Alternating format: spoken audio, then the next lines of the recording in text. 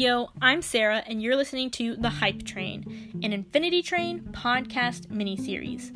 It's going to be about 4 episodes long, and we are going to analyze, in this first episode, character theories. In the second episode, we're going to analyze story theories. And in the third episode, we're going to analyze theories on whether or not we're getting a second season. In the fourth episode, which will come out after Infinity Train has finished airing all its episodes, we will look over the whole series and analyze it and compare it to the theories made on this podcast. In episode 3, I also plan to talk about whether or not we're going to get the Infinity Train soundtrack released. Hint, hint, we're going to get the Infinity Train soundtrack the same way we got the series, by pestering Cartoon Network and telling them we really, really want it. Owen Dennis said on his Twitter that he's trying to convince Cartoon Network that it's a good idea to release the soundtrack. So, let Cartoon Network know you really want the soundtrack, preferably on vinyl. Alright, I will try to give credit where credit is due in this series. If I know of information I'm giving coming from a certain source, I will give you that source. But after 3 years of waiting for Infinity Train, so many people have made theories and had ideas and posted things about it, I may forget where I saw something and who said it first on what social media. So if I don't give proper credit to someone for coming up with an idea first, it's not intentional and I am not trying to do anything wrong. Like, I'm not trying to claim other people's ideas as my own.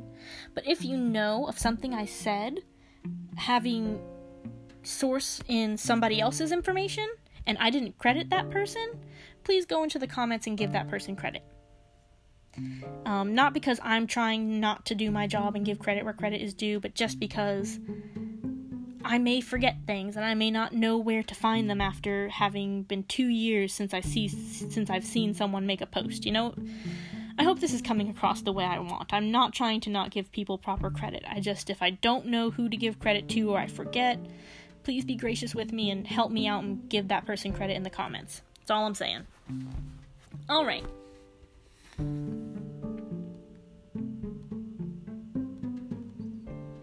You're hearing a long pause because I was taking a moment to remember if I did the episode breakdown, and I just remembered that I did. Okay, so we already know that this first episode is going to be about character-related theories, and I'm going to jump right into it.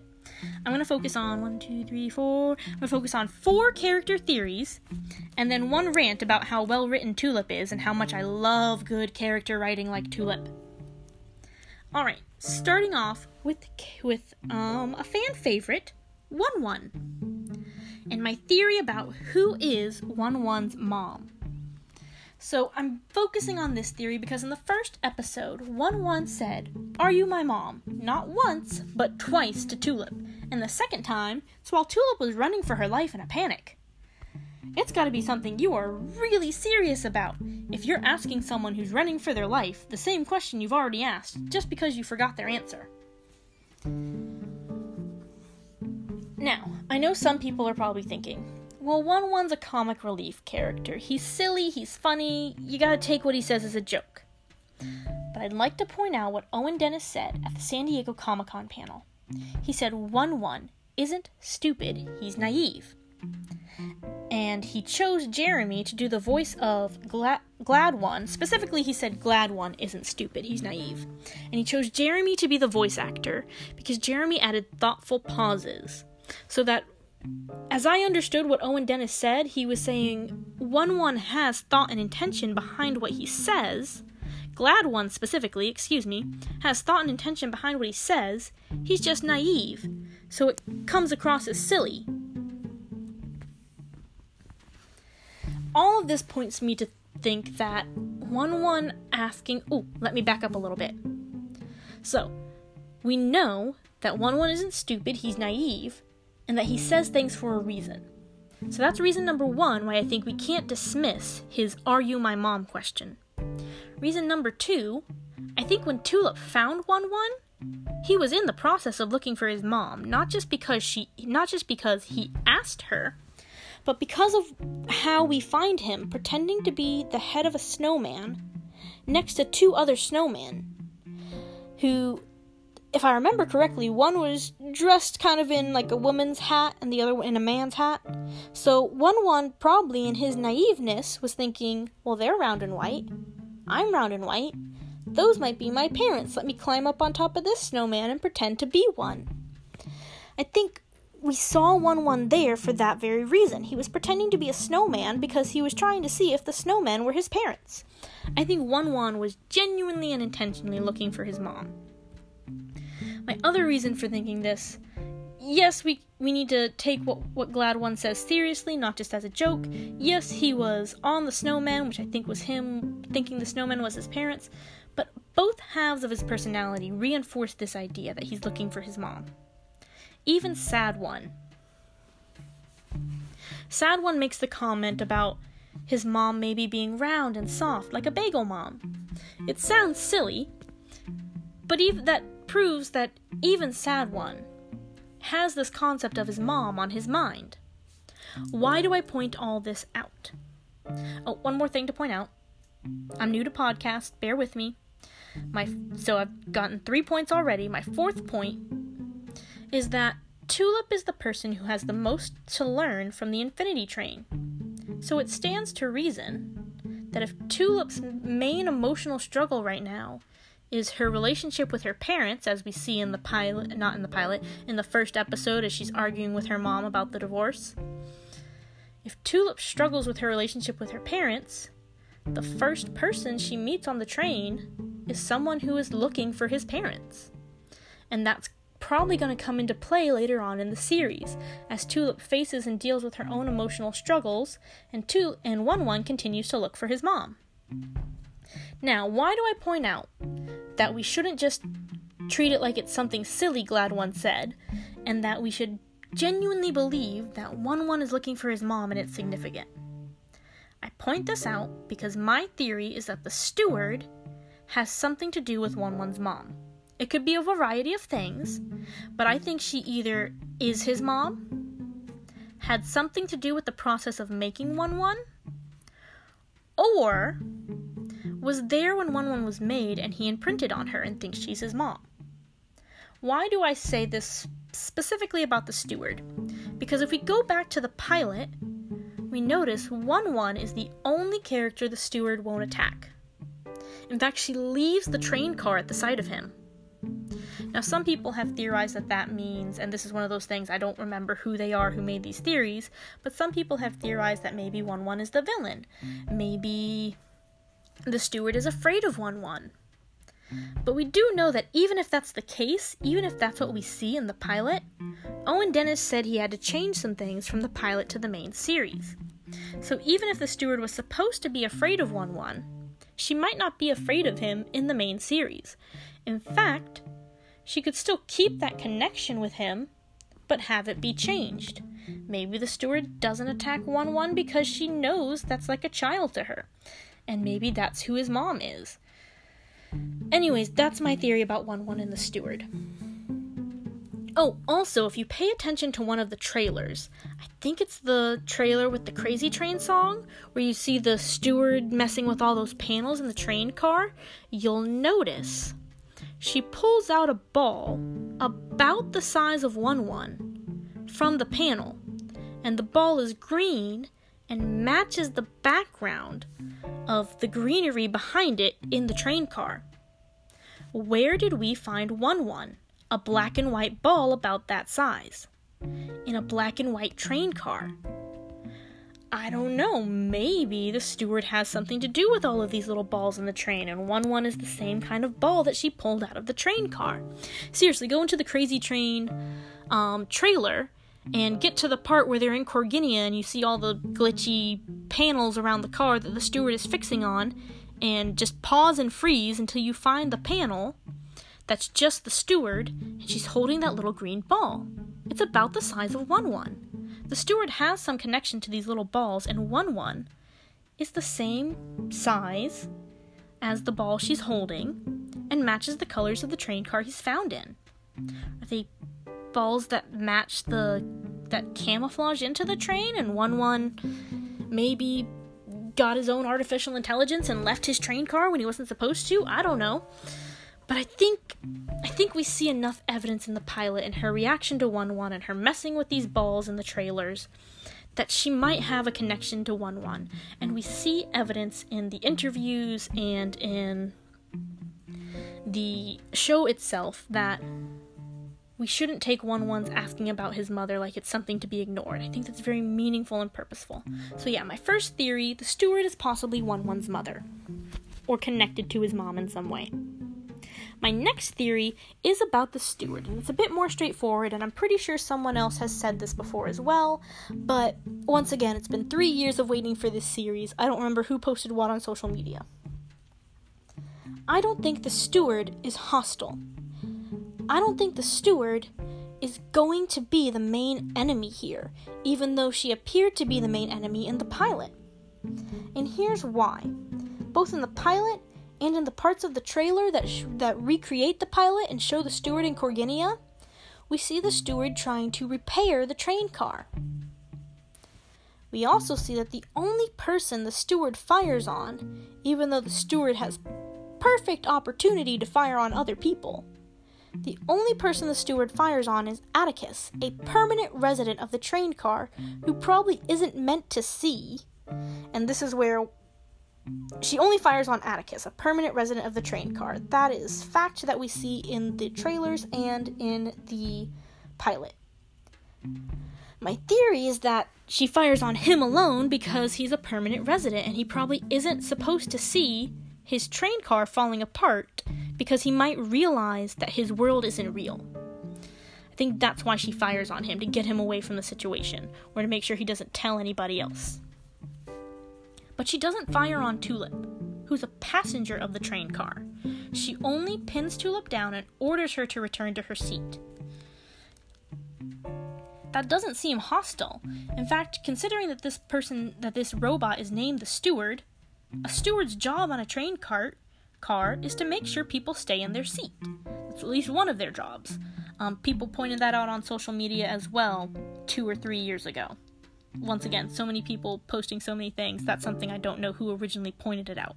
But it is just a fact, regardless of who pointed it out on the internet. Stewards make sure that train car passengers stay in their seats.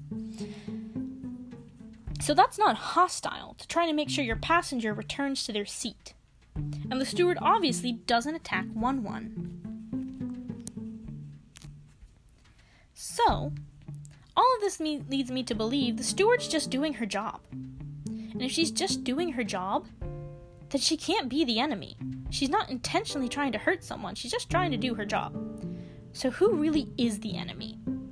And that leads me into character theory number 3, the talking cat. First of all, my theory is not that the talking cat is the enemy, even though that's a part of my theory. My theory is that this talking cat might actually be the conductor Tulip is looking for. My main reason for thinking this is just how the talking cat is dressed for the brief period of time we get to see her or him in the trailer. And the talking cat is wearing a tie, a vest, and a white shirt. We don't get to see all of the white shirt, but it reminds me very much of kind of the imagery you would get in mind if you thought of an old-timey train and somebody working on that train maybe punching tickets. Now, I don't know what an old-timey train conductor would look like, but the fact that this cat is on the train and looks like someone who might work on an old-timey train may just be coincidence, but I don't think so when we pair it with this other bit of evidence. Remember how I said episode 2 of this podcast is going to talk about theories of individual episodes? Because you can go ahead in the in the cable TV guides and see a synopsis of every episode of Infinity Train.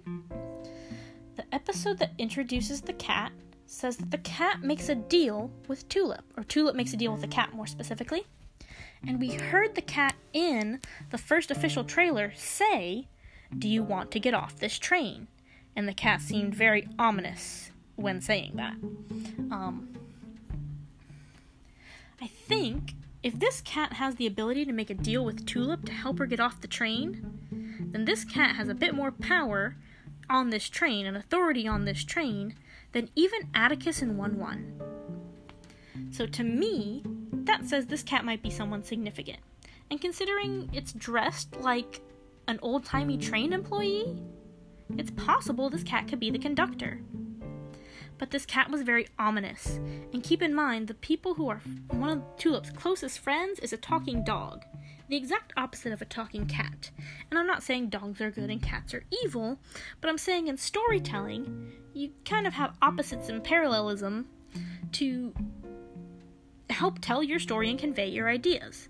So in this particular story, we already know that the dogs are the good guys trying to help. Maybe the cat is opposite and the cat is the bad guy? That's why it's so ominous? I don't know. I'm not trying to say dogs are good and cats are evil. They're just animals. They're all good. But that's my second theory. Or my third theory, excuse me. This cat is possibly the conductor and possibly our main villain. I'm looking at my notes thinking about my next character theory. My fourth character theory revolves around Michaela, Tulip's best friend. My mouth doesn't want to talk words today. We see Michaela for a very short period of time. She's talking with Tulip the way you would expect best friends in middle school to talk, and she makes the comment to Tulip, "I can't believe you're leaving me in my time of crisis," which honestly at first glance just appears to be good conversation, like a good way to write a conversation between two people who already knew each other, and we're jumping in on the middle of their conversation. Michaela's referencing something from earlier that she and Tulip would know about already, therefore she doesn't need to give all the details to us. Okay, seems fine. But it just seems like an odd thing to put out there that one of your characters in the first minute of the series has a time of crisis, and and her best friend's just gonna glance over it and continue talking about camp.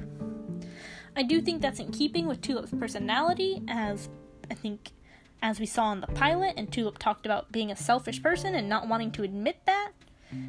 When she said, "Oh, I'm more of a selfish person." Ooh, not the word I want to use. I think sometimes that's a part of her personality, that Tulip can be a bit selfish, so maybe she glanced over Michaela's time of crisis because of her excitement for camp.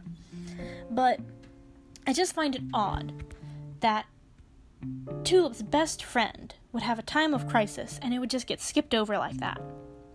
Because I know if my best friend tells me I'm having a crisis, I'm not just going to be like, "Sorry, I'm going to camp." So either it was just kind of small talk joking and she was exaggerating, maybe it wasn't really a time of crisis, maybe she was exaggerating, but I think because Michaela followed that up a few minutes later with peppering Tulip with questions about Tulip's parents' divorce, I think Michaela might actually have a time of crisis that may or may not come up later in the series. One of the episode synopsis that we'll talk about in episode 2 of this podcast says that Tulip has to face her past. Now, this most likely refers to dealing with her pain and struggle over her parents' divorce, but it could also deal with how she treated Michaela, or something Michaela told her, because Michaela has a time of crisis and is asking Tulip a lot of uncomfortable questions about Tulip's family and the situation they're in. Maybe Michaela's parents are going through a divorce as well, and Michaela just wants to get information that will help her feel comfortable and know what to expect.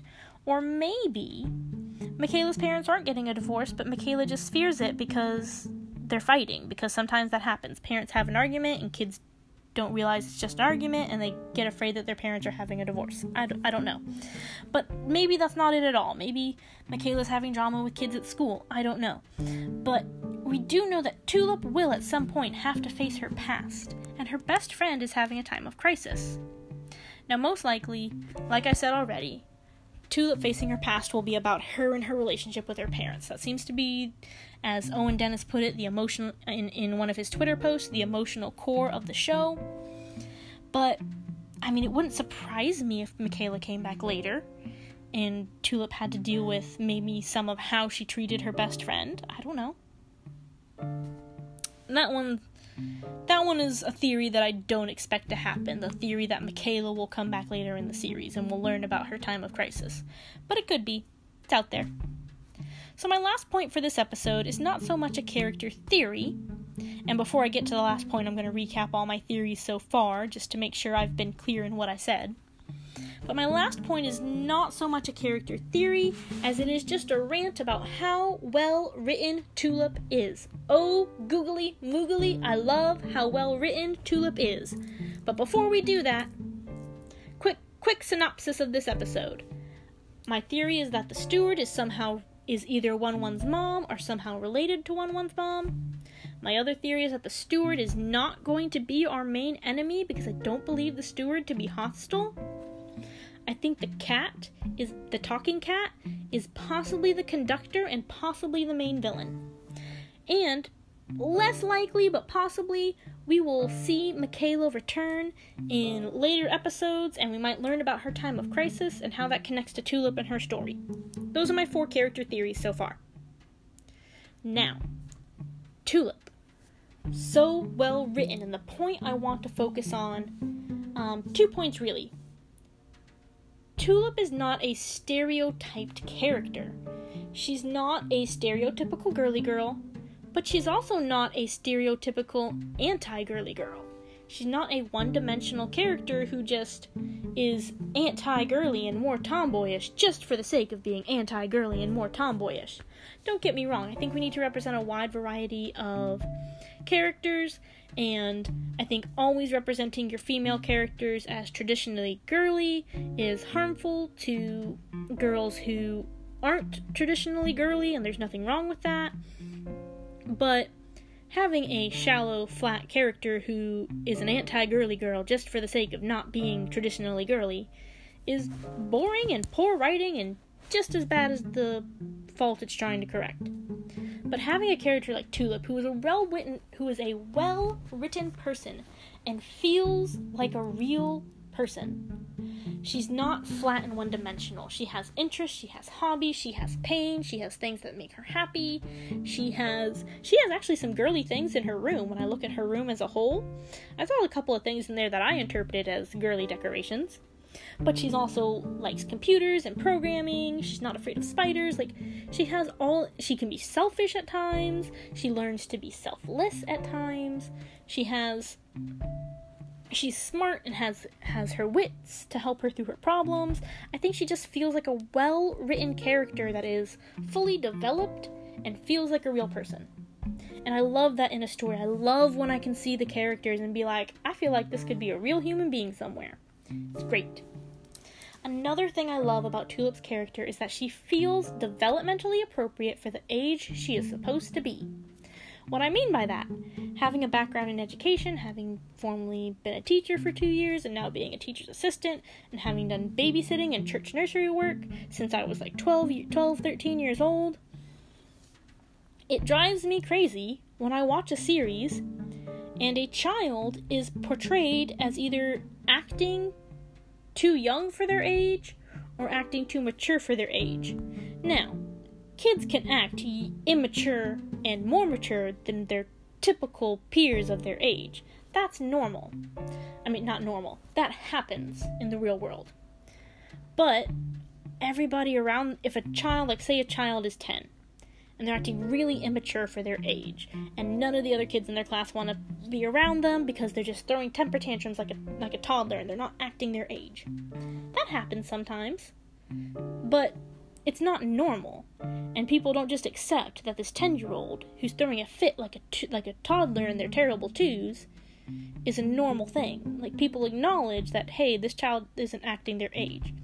And it bothers me when I see TV shows portray these characters and they infantilize them. They take these kids and they're a kid, so they have to be childish, and they portray them as acting like a toddler or a 5-year-old when the kid's 13. One thing, I've seen a TV series, and I won't point it out because I just don't want to be attacking of the TV series, but it had a 5-year-old come on to the series and say, "I'm this many," and held up 5 fingers. And I watched that series for 2 episodes because I couldn't get through it. But when I saw that on screen, I was like, no 5-year-old will say I'm this many. A a 5-year-old is developmentally and socially capable of telling you, I'm 5 years old. They'll even tell you, I'm 5.5. They can tell you when their birthday is. They can tell you what they did for their birthday last year. The only kids who are going to be telling you, I'm this many, are 2 to 3-year-olds. Some 4-year-olds, but most 4-year-olds should at least have developed the social confidence to tell you, I'm 4. And so I see that in TV series where a child is portrayed as too young for their actual age, even if it's only off by a couple of years. And I'm like, no, that's not a realistic depiction of a child. And then they want to make children seem smart. And so they take a child who's like 10 years old, who's really smart, but they portray him or her as having all the skills and experience of an adult. And that's not realistic either. And what I love about Tulip is she feels like an actual 12-year-old. I watch this series, and yes, she is smart, she is gifted, but she acts the way you would expect a 12-year-old to act, even for a smart and gifted 12-year-old. In the pilot, yes, she's being very analytical in the opening scene about that glowing number on her hand and trying to figure out what it is. But it frustrates her, and she gets upset, and she starts calling it dumb. And she stops being analytical to just complain about it. It's dumb. It's just sitting there being a dumb number, getting dumber every minute because it's dumb. Like, that's something I would expect to hear from a 12-year-old who's frustrated, even a gifted one. And then she does things like thinks she's gonna walk herself all the 300 miles to Wisconsin when she decides to run away from home and get to camp, because she just doesn't have the life experience to grasp what it really takes to walk 300 miles. And she saw the back of the brochure that said a quick hop, and she thought it was going to be a quick hop, until she started walking and realized it wasn't a quick hop. Like, that's something I would expect a 12-year-old who's frustrated and wants to run away from home to do, is misjudge how much work it's going to be to get as far as they want to go.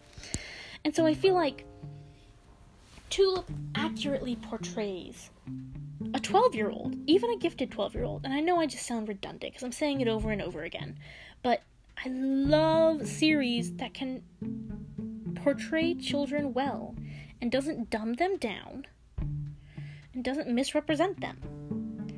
I love that Owen Dennis was able to do that, and how well he can do that with all of his characters is portray their personalities and be consistent with their personalities and make them feel like real people. And it's just it's such good writing, and I love it. Okay, so this is the first episode. This has been my theories and my rants. Join me again for episode 2. I'll be posting it tomorrow. And episode 3, I will try to... My plan is to post episode 2 tomorrow, which will be July 30th, and episode 3 on July 31st.